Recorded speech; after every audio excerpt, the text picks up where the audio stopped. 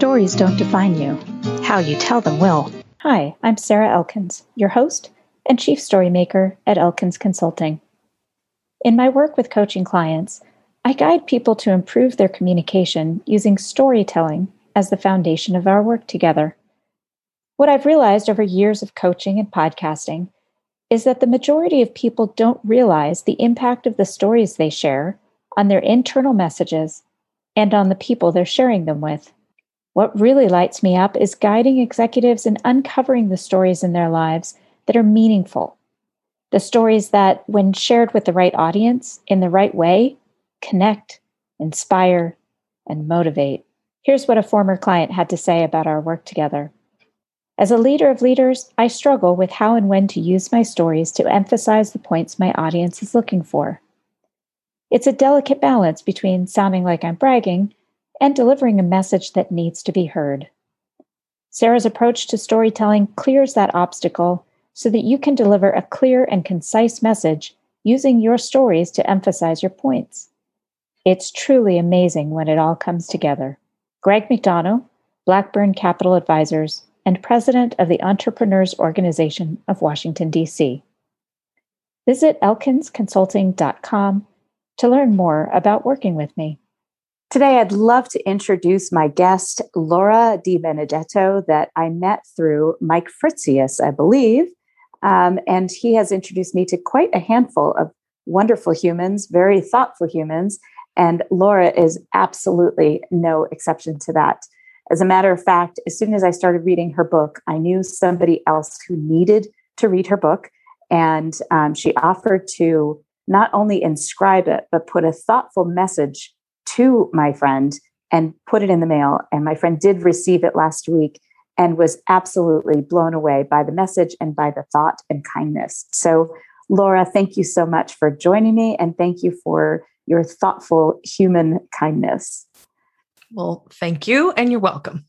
It's great to chat with you again.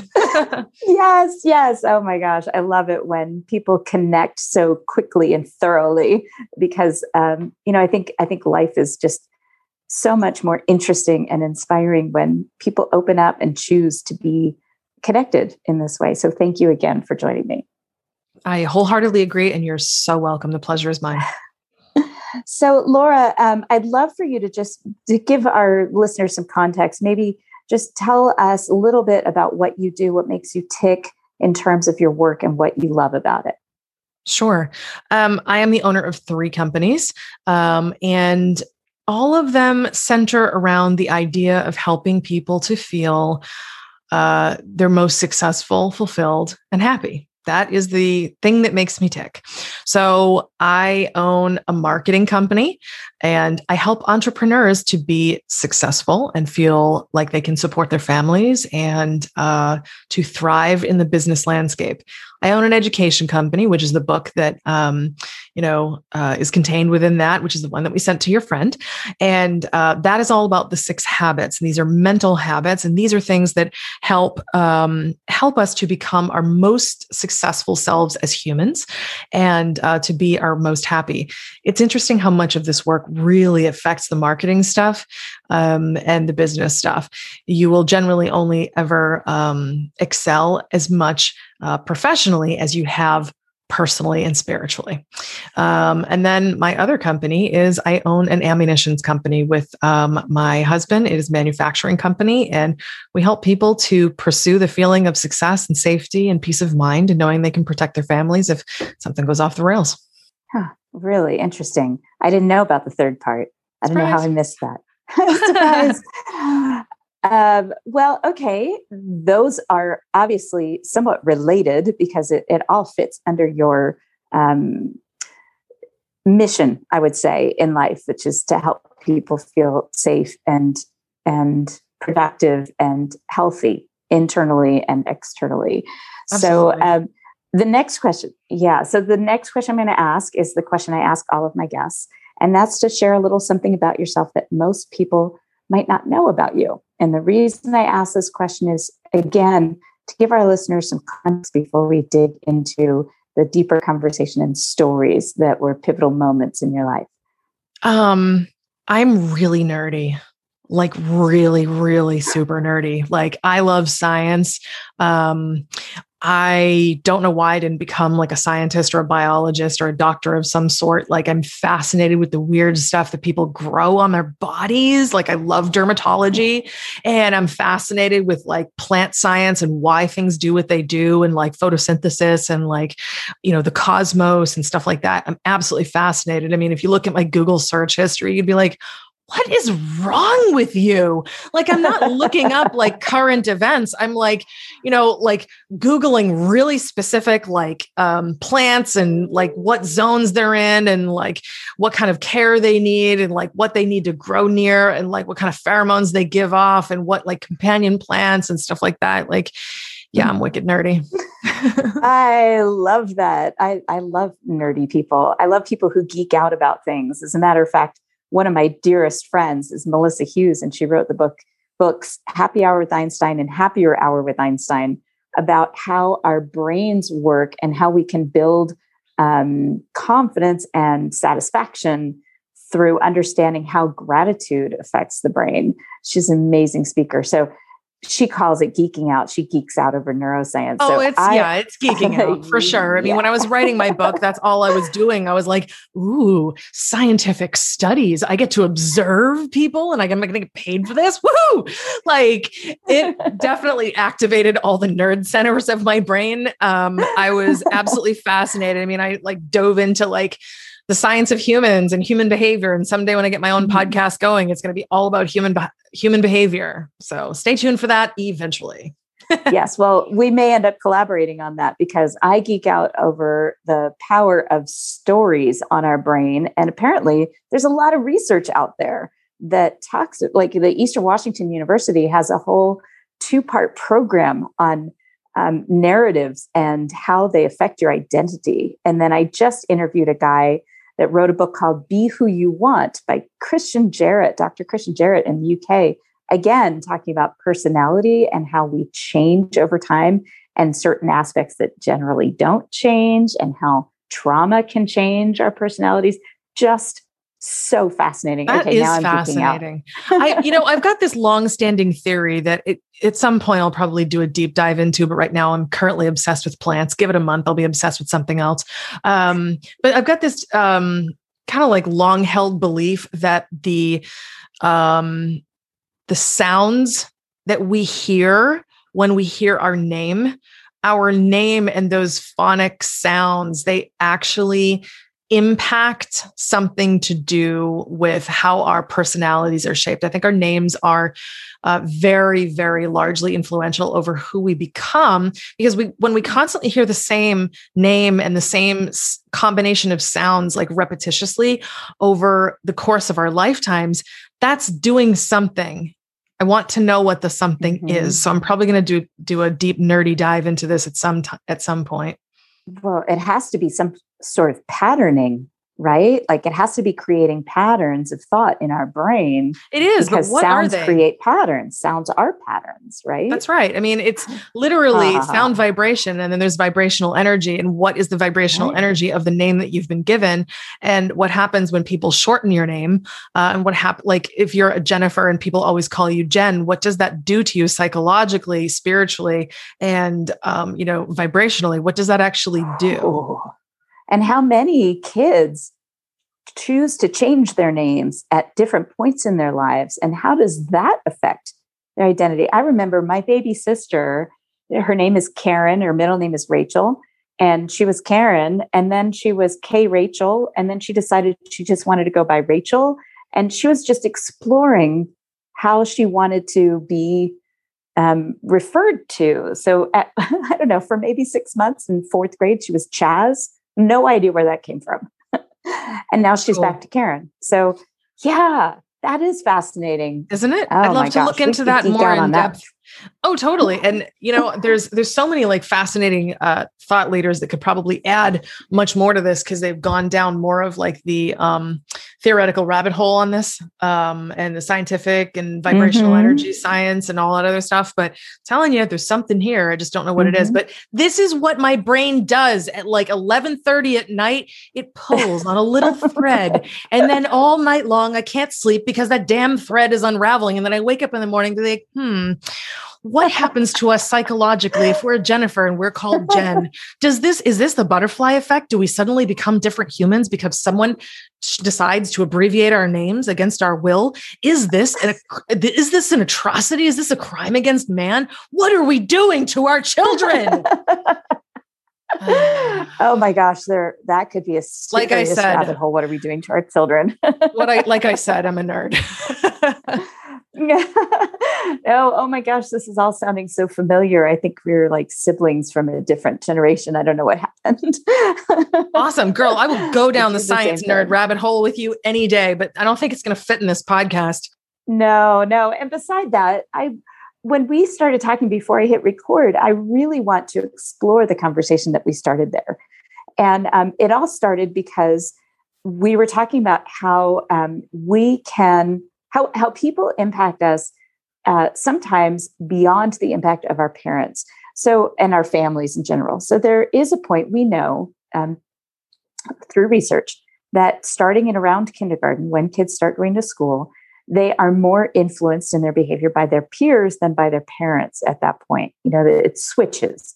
So that makes sense in terms of what you were saying, that when you were 15 and is it a priest or pastor that had that kind of influence on you? So Tell us that story again, because I think this will generate some deeper conversation.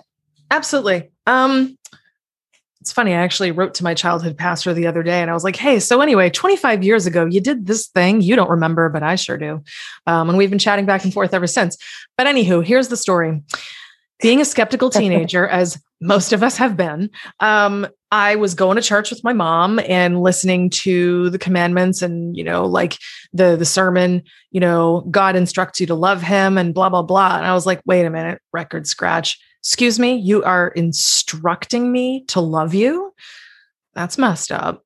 So I remember talking to the pastor, who I have no idea why the man has endless patience for me and my skepticism, but he's always enjoyed my company for some crazy reason.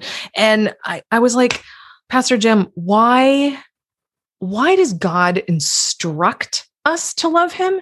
That seems really messed up. That doesn't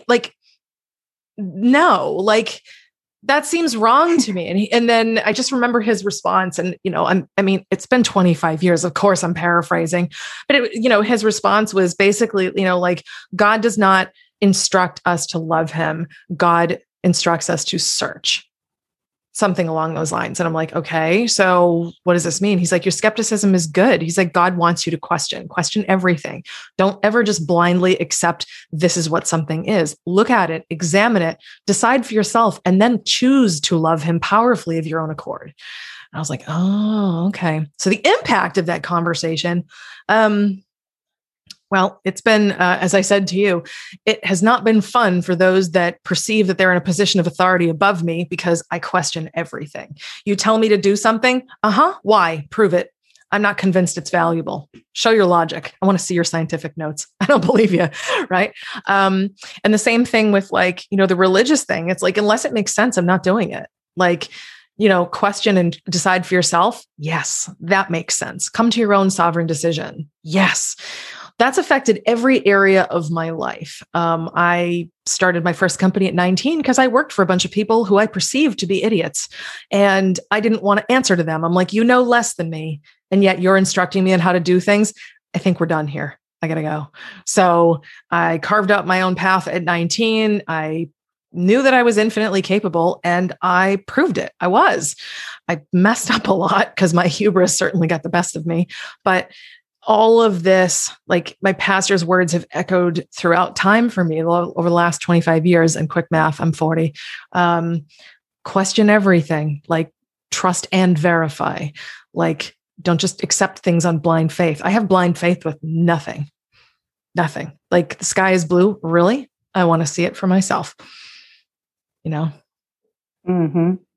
What I love about this is that I had kind of a similar experience in my youth with a rabbi.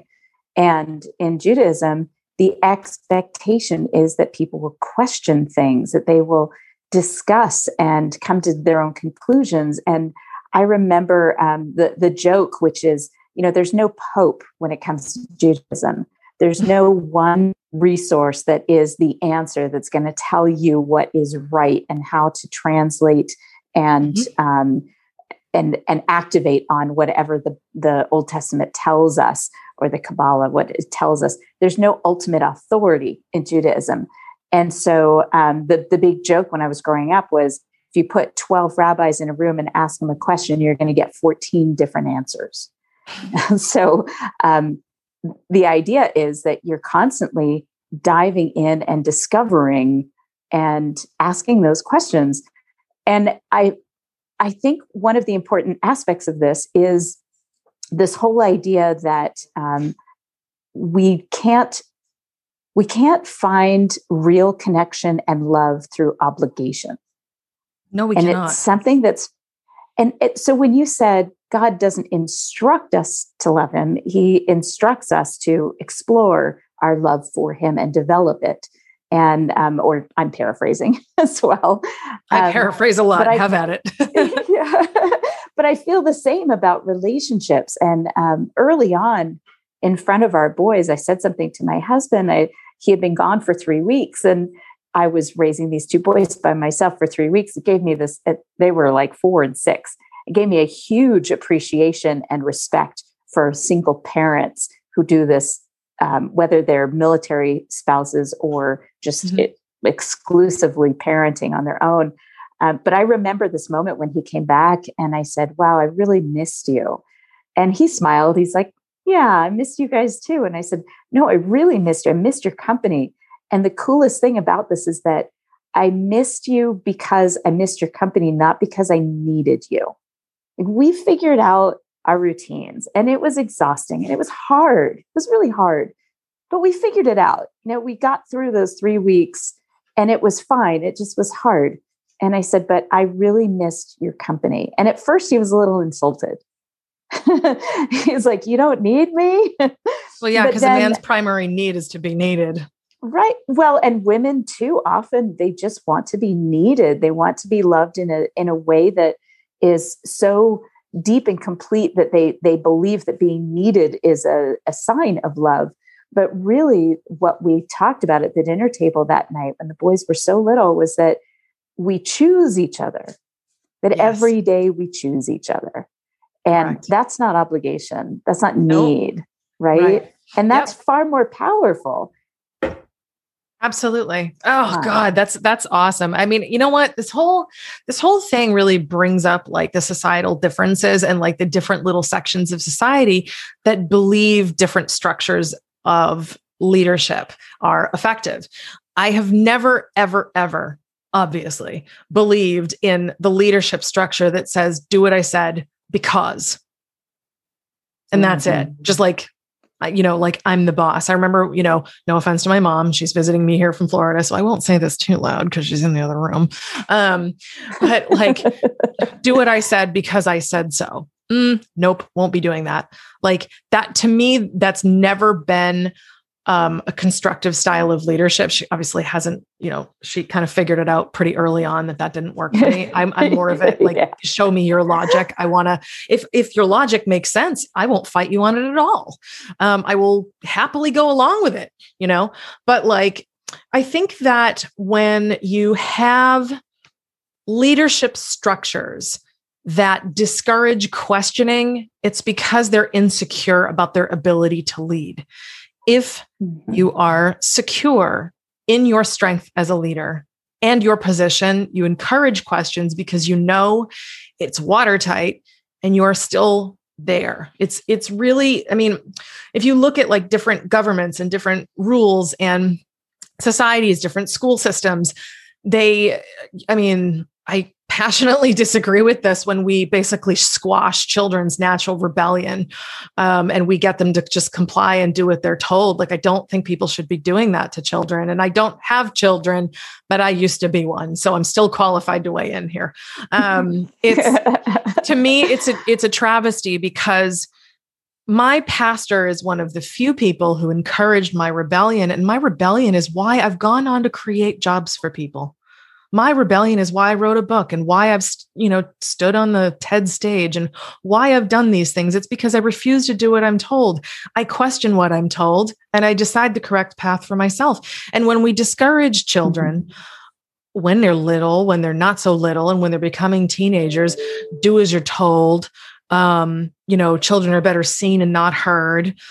It dismisses their sovereign being. It dismisses their ability to actually trust themselves. It teaches and sows the seeds of self-doubt. And it actually makes it so people need books like mine. And, I love my book and it's really transformative, but I wish we lived in a world where you didn't need it. But we do, because we've got leadership structures that basically tear children down, and tear adults down before we ever have a moment to even stand, even on shaky legs. We don't even get to stand. We don't get to see how great we are. We don't get to learn to trust ourselves. I mean, when I first learned about the Judaic perspective of question everything, I was like, shoot, should have been a Jew. I would have been a good one.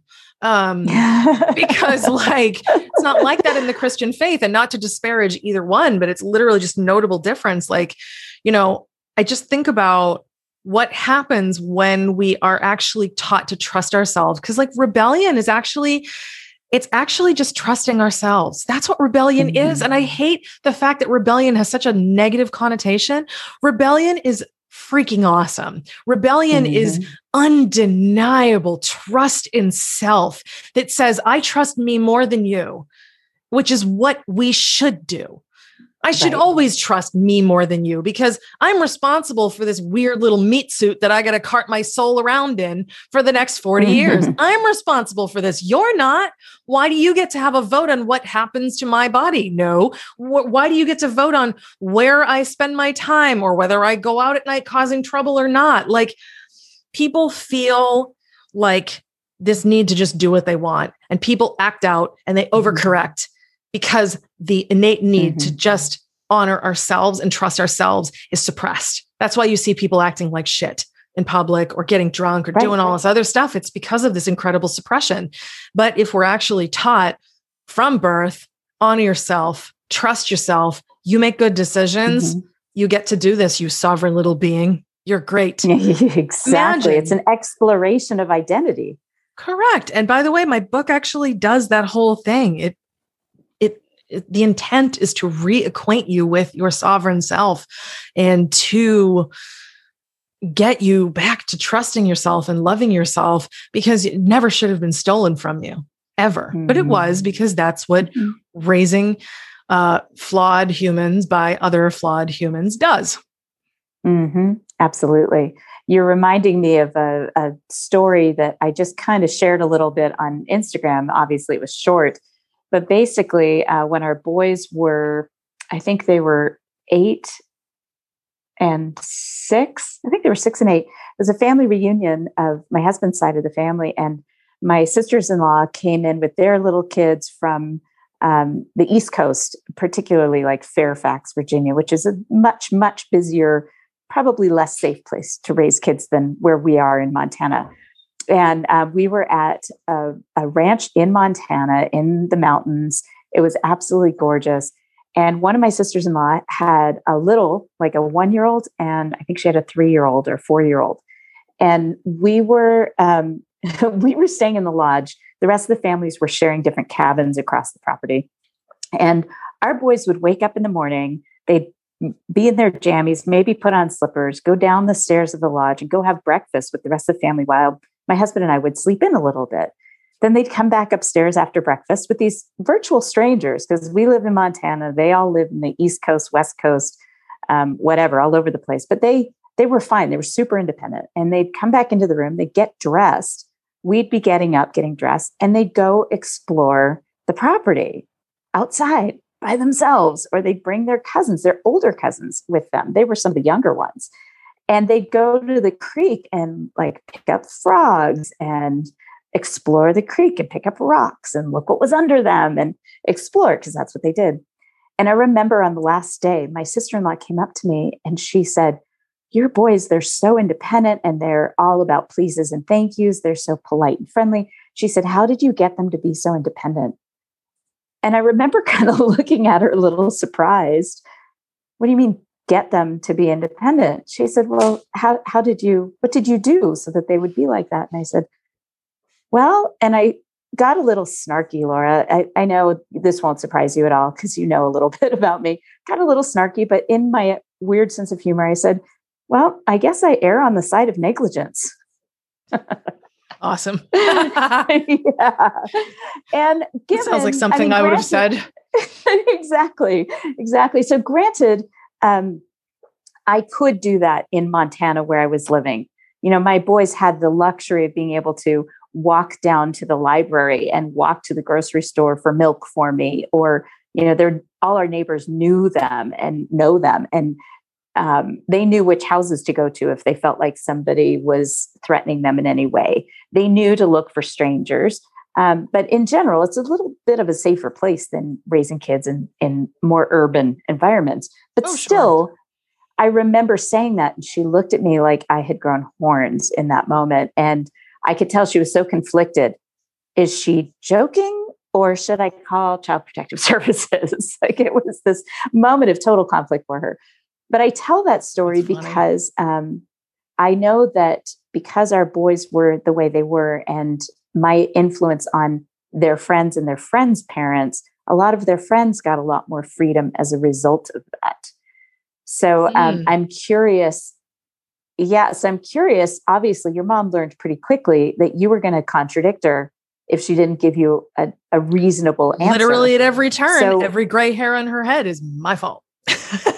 Yeah. So well, yes, I hear that because I have a few gray hairs coming out now. But so what do you think was the difference in terms of how you were raised and what you did to contribute to her learning as a child? Because I think even as an adult child, we have to continue to contribute to the learning around us, whether it's to the kids in our lives, whether they're ours or somebody else's, but also to the adults that are supposed authority figures. How do we guide them?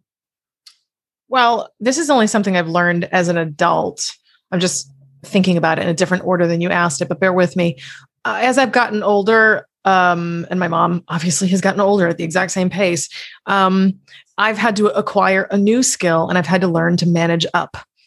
It's a skill that I actually acquired in business because, owning the marketing company, people hire us to do the marketing. But do you really want an expert that takes orders from you, or do you want an expert that gives orders to you? Well, if you actually want shit done correctly, you will hire an expert to tell you what to do. So I learned how to manage up very, very early in my career. And then I just started to realize that if I want a better relationship with my mom, my dad, whatever, I actually have to give them structure for what I need, because I am not their child. I am my own sovereign being. And if we wish to have a good relationship, they need to know how to do that and how to exist with me outside of the roles of parent and child. It's human to human. If you want to hang with me, you got to respect me, and I'm not beneath you. And that is a difficult concept for a lot of parents to grasp. But my parents grew up, in the 40s. They're older, and they grew up with, a lot of like more, old fashioned perspectives on some things that obviously chafed when I was a kid. But they've been very adaptive with as I've gotten older. And I appreciate that my parents have been super flexible with me as I've gotten older, and they're willing to have difficult offspring. And they're willing to do that. But it's a relationship with another human, and humans are messy. I mean, I think, to the first part of your question, I think that my unyielding approach as a kid, basically forced my mom to get creative. It's like, I thought mothering was this, and it's clearly not going to be that way with this one. And I think every parent has experienced this. I'm sure like every person before they became a parent was like, oh, I'm never going to let my kids eat chicken nuggets and sit in front of the TV. Bullshit. Yes, you are. I'm nodding here. I'm over here nodding. Yes. So it's just funny because it's like, there's the idea and notion of parenting as an abstract, and then there's the act of doing it. And I think that I challenged both of my parents in terms of their perspectives about what it would mean to not be a parent, but be my parent, and to be my parent then and now, and be my husband now, or be my friend now. All of them demand a lot of you because I demand a lot of me, and I'm a lot. And I love being a lot. And it's like, this is how you got to engage with me if you want to hang with me. And if it doesn't work for you, there's the door, and everyone in my life has had to deal with that. And I've been this way since very, very little. And yet been a bit of a tornado. And yet you just said that you've also had to adjust the way you present your big, bold, awesome self Absolutely. To people so that you can choose to have a relationship with them. I think that's a really important concept that some people miss, that you can be all those things you are and still choose to adjust the way you present it so that your relationships with others are on equal footing, because you can't be all that and then not have any relationships, because you're not going to have any influence if you don't have relationships. To your point, here's the fun part. I said, I'm a lot. My mom is a lot. My dad, he is a lot. My husband, oh my God, he is a lot. And my friends tend to be a lot. Right. And what's nice is when I, as a person who is, I have a very big personality, when I hang around with other people who have a big personality, they're like, oh, you're awesome. You are such a comprehensive human being. This will be fun. But sometimes people who haven't stepped into their allotness, they get terrified of this because they're like, oh my God, that's a lot. Yeah, it is. But like, you're right. I have modified. And it's actually been a pleasure to do, because I realized that my husband, he's a great example. So he is like a lot with a capital A. And oh my God, some of his mood swings sometimes, like if he feels something, like he gets like in the zone, he's like rolling deep with these feelings, and it's like, oh shit, buckle up. It's a lot. And like, I've had to adapt myself to be much more gracious when he just is feeling something really intensely, to listen harder, to help him draw it out so it's not torturing him so much. Is it my default? No, but it's becoming a default, because now I've become more curious. And like, if my mom's like really upset about, like, she misses her mother, like her mother would be 130 by now. So obviously she's been passed away for some time, but like, my mom is a very sentimental person. I'm not as sentimental. So I've adapted myself to just see when she's in this really soft place and she's got these big feelings that are like running her over, or she just wants to reminisce because they make her feel the warmth of her mother's love again, even though she's been dead for so long. I lean into that and I sit with that, even though that's not my place. That is me sitting with her bigness, her enormity, and loving all of those feelings with her. And it's like, yeah, I miss Grammy too. Let's talk about it. Right. So you don't have to be a lot all the time. I mean, there are times when you have to take that step back and let somebody else be a lot. Yeah. Or sometimes the enormity of my heart can be just listening. And because of my, I guess, my enormity as a person, which we all have, by the way, sometimes it's just not expressed. I have such capacity to listen and to love and to hold space. And like, I'm famous for saying, I am uniquely capable of going to the deep, dark, and ugly places of the recesses of someone's hearts and minds in ways that few people can do, because I am unapologetic about the bigness, the enormity, the allotness, whatever they want to call it. Like, if I can embrace the expression and like the expansion, I can also embrace the contraction. I get to be both. And that is part of the enormity. It's like, you can give a lot, you can hold a lot, you can just do the whole damn thing enormously.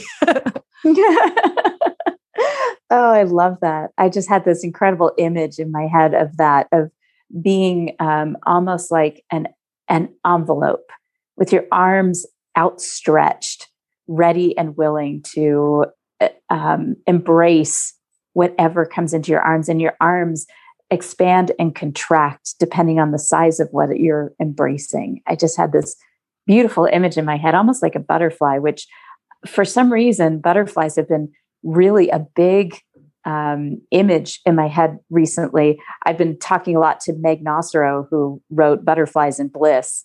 And I feel like there's so much around being in a cocoon from 2020 and the pandemic, and expressing ourselves in different ways as we come out of it. And all of that, you can use the image of a butterfly to create more context for what you're trying to express, I think.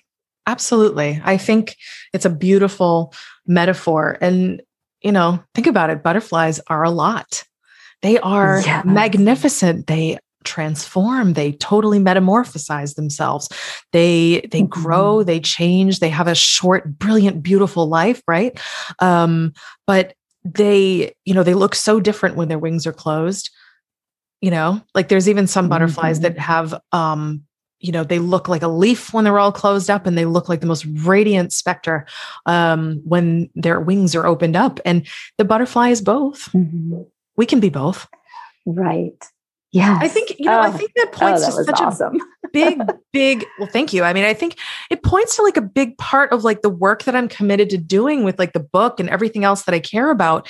Like, I realize that I guarantee you there's at least somebody listening to this right now is thinking, wow, she's full of herself. She's got a huge ego. No, I don't. I just finally stopped apologizing for my radiance. And I want other people to stop apologizing for your radiance, because it's like the beauty that we hold inside of us. Society has done such a beautiful job at getting us to close our wings, to use the butterfly metaphor. Open your freaking wings and see how beautiful you truly are. What would happen if you were remarkably kind and nurturing to yourself? What would happen if you accepted the enormity of who you truly are and stopped living so small so you don't upset other people? What if you just lived in the enormity and invited other people's? What if you did that? I mean, that's why my relationships tend to be with other enormous people, because they are living in the fullest expression of who they are. And they're doing so without apology. Like I got a friend of mine, she's an intense lady. And oh my God, she can sometimes be a wrecking ball, but her arms have the biggest capacity to love that I've ever seen. I'm like, well, you get one with the other. So, okay. And I get to love her for all of that. And what would happen if we could be grateful for everything, even the shit, all of it? What if we could really just choose each moment and just live with this one? Who cares about tomorrow? Who cares about yesterday? What if we could invite greater good energy and just actively, consciously repel the bad? And what if we could just, I don't know, get off the hamster wheel of momentum and actually choose the way we want to live our lives? What if we could do all these things? Would we be more fully with expressed? consideration? Would we trust ourselves more? Yes. Who could we be? Because what we do and how we behave does impact others, right? If I, as an example that I used earlier before we hit record, if my boys, when they were little, were kicking the seat back of the airplane, they're kicking the seat back in front of them and bothering the person in front of them, that's how I would approach it. I would say, well, would you like that? If somebody was kicking the back of your seat and you could feel it, I think you'd be annoyed by that. So being considerate, knowing that your actions, your words are going to impact the people around you. And that doesn't necessarily stop you from doing things that you need to do. But at the same time, knowing that it's going to impact others and being intentional about it, maybe even letting them know that you understand that this is impacting them. And in some cases, you may need to apologize. I know this is going to impact you. This is why I have to do it. I mean, I think you have to have both. Like you said, you have to embrace both sides of this conversation, because otherwise you are by yourself. and you can't have impact if you don't have relationships. I mean, right back to the beginning of the conversation, your relationships matter. So if you're managing up, you have to do it in a way that you understand how your behaviors and words are affecting the people around you. You have to consider those things. Mm-hmm. I think when we manage up, we have to, it could be our parents, could be clients, could be bosses, anything in a, alleged hierarchical structure. We have to do so in such a way that helps the other person to be successful in what they're trying to do. And I think that sometimes we regard the notion of managing up as condemnation or telling people what to do, or even managing in general. And it's like, no. Like, if we're managing a child, right, and we're responsible for them and we're teaching them to, ride their bike, trust themselves, or ride their bike, to ride their bike. We're not doing it in a condemning way. We're giving them tools and guidance so they can be successful. So if we know that our boss is trying to, create a new policy, and maybe it's coming across a little heavy-handed, how can we approach that in such a way that it would be like, how can I help them be successful in this endeavor? Because right now they're missing the mark. What if we just looked at it that way instead of taking things so personally? What if we looked at it like, my mom is really trying to connect with me, but she's just using the old framework that she's familiar with, and she doesn't know about the new one. What if I help her to get the connection she wants and quit taking it so personally because it's landing poorly? What if? Boy, I just needed to hear that so badly. Thank you. Oh my gosh. Seriously. I just needed to hear that so badly. And that's a whole other conversation that would take us hours. Laura, I would love to bring this full circle back to that whole questioning and doing it in a way that is in service to others, because I think this is really the key that will bring this whole conversation together. What you just said is incredibly meaningful in terms of being able to be your big, bold self while understanding the impact of being that big, bold self on other people. So if you were going to say something to our listeners about that balance, and how, I don't believe in balance necessarily, probably because I'm one of the least coordinated people I know. So the word balance always makes me a little uncomfortable. But it's funny. In terms of how you would present things like that, what would you say to our listeners? And then after, tell our listeners how to get a hold of you, where the book is, and all the information that people can use to follow up and learn more about you and your big, bold self. Okay. Great question. I think balance is a difficult concept. Even equilibrium is a difficult concept. Just get it as well as you can is a good goal. I think that the biggest reason why we get things wrong when it comes to interacting with others or really being our big, bold selves is because we're doing so from a place of insecurity. And I'll explain what I mean, and I'll try to keep this brief. But if I think about something within the context of my mom, if I'm taking her behavior personally, it is my ego that is being, aggrieved, right? And if I let my ego decide, then, how I approach things, that's not my higher self. If I remove my ego and I just operate from a place of logic and service, I can do that. But when ego anytime drives the bus, it's our insecurity. It's our need to be externally validated. But when we operate from a place of, I'm already valid, I don't need the other people's approval, and I don't need to trample on them in order to be important. Approval is irrelevant, and standing on someone else is irrelevant because I'm already standing tall and I already have approval. So automatically, when I can live, honestly, by virtue of the 6 habits, if I can live that way, it helps me to automatically redirect other people in a loving, supportive, helpful way that doesn't erode them, that doesn't make me better than, it doesn't do anything to the other person, and it doesn't even bring their ego to task either. If we can leave ego out of it and actually just realize I'm pretty good exactly as is, you're pretty good exactly as is. We just need a minor course correction. Let me serve you and help you. And we can do this from a place of solidness. It works. It works. It works well. The other person responds well. Our bosses respond better. Our parents respond better. Our children respond better. Our spouses respond better. I don't like the way you put the dishes in the dishwasher, hubby. Okay, what if we just did this from a place of service? Like, could you phrase this differently if you were just truly being of service and your ego wasn't involved? Yeah, try that. It'll go better. You'll be married longer. So, yeah. So, nobody's ever fought about that in the history of marriage. Cheering. I'm quietly cheering over here. Yes. Yay. Well, I've been married. It'll be 24 years on Monday. A week from Monday. Happy anniversary. Yeah. Thank you. It's a long time. And I think that is a big part of it, is that how am I going to ask him to do this differently? Because so the towel on the bar, you crunch it up in the back when you put your bath towel back on the bar, and it doesn't dry properly, and it drives me crazy. So how do I ask my husband to do something differently without my ego involved, without my frustration showing? I can say, the towel just doesn't dry properly when it's in the rack like that. Right. And there's no ego involved in that. Literally, like your frustration, if I can just be the armchair psychologist here for a second, your frustration is actually with yourself, because you haven't managed to logically express it in such a way that the other person agrees that it is a problem.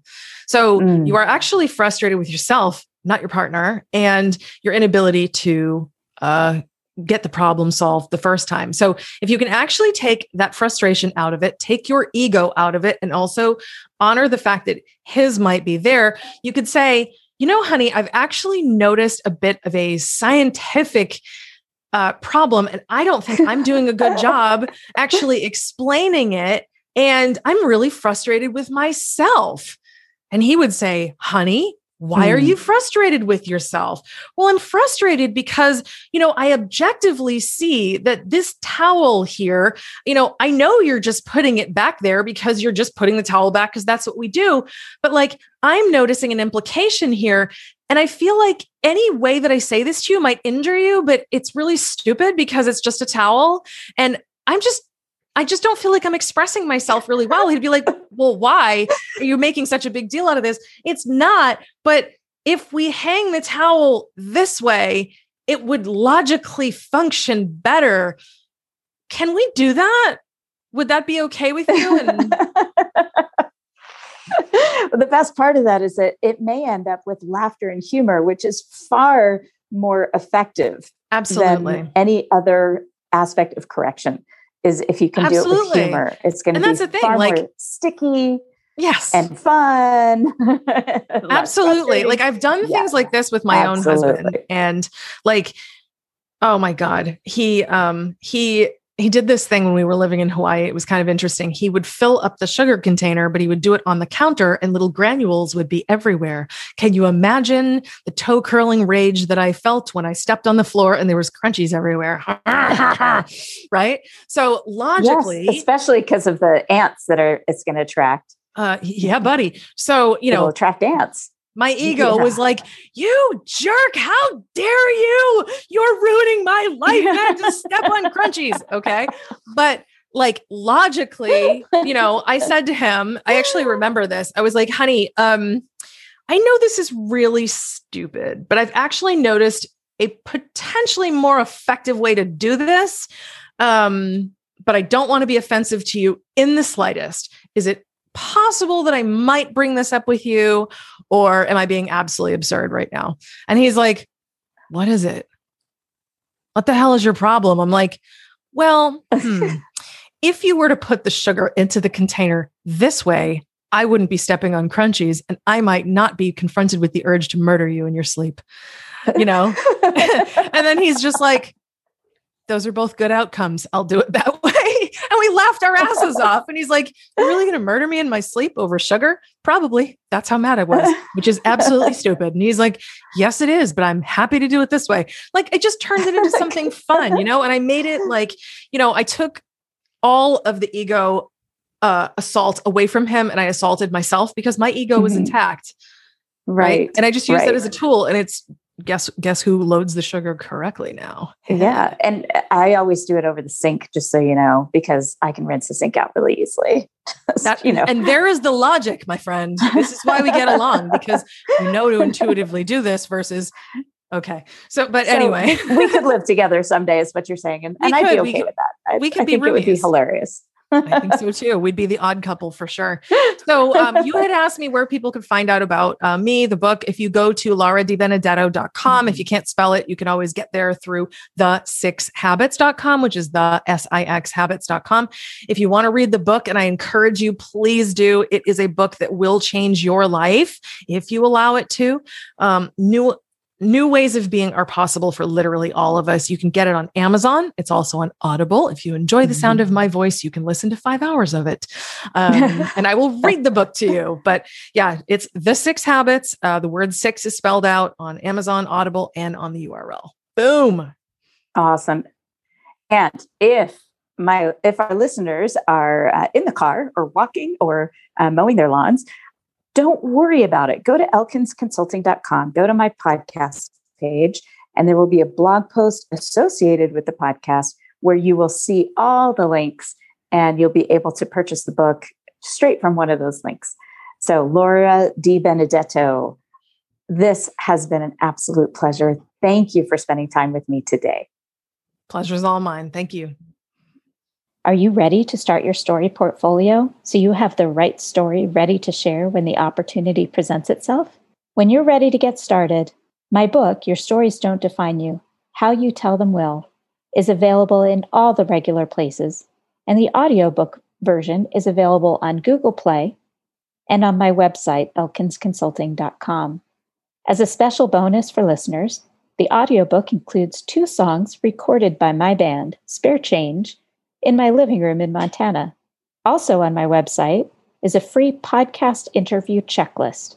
It's available to download to make sure you make the most out of your next podcast interview. If you enjoyed this podcast, please feel free to rate the podcast and leave a review. And let me know that you've done it so I can thank you properly. Thank you.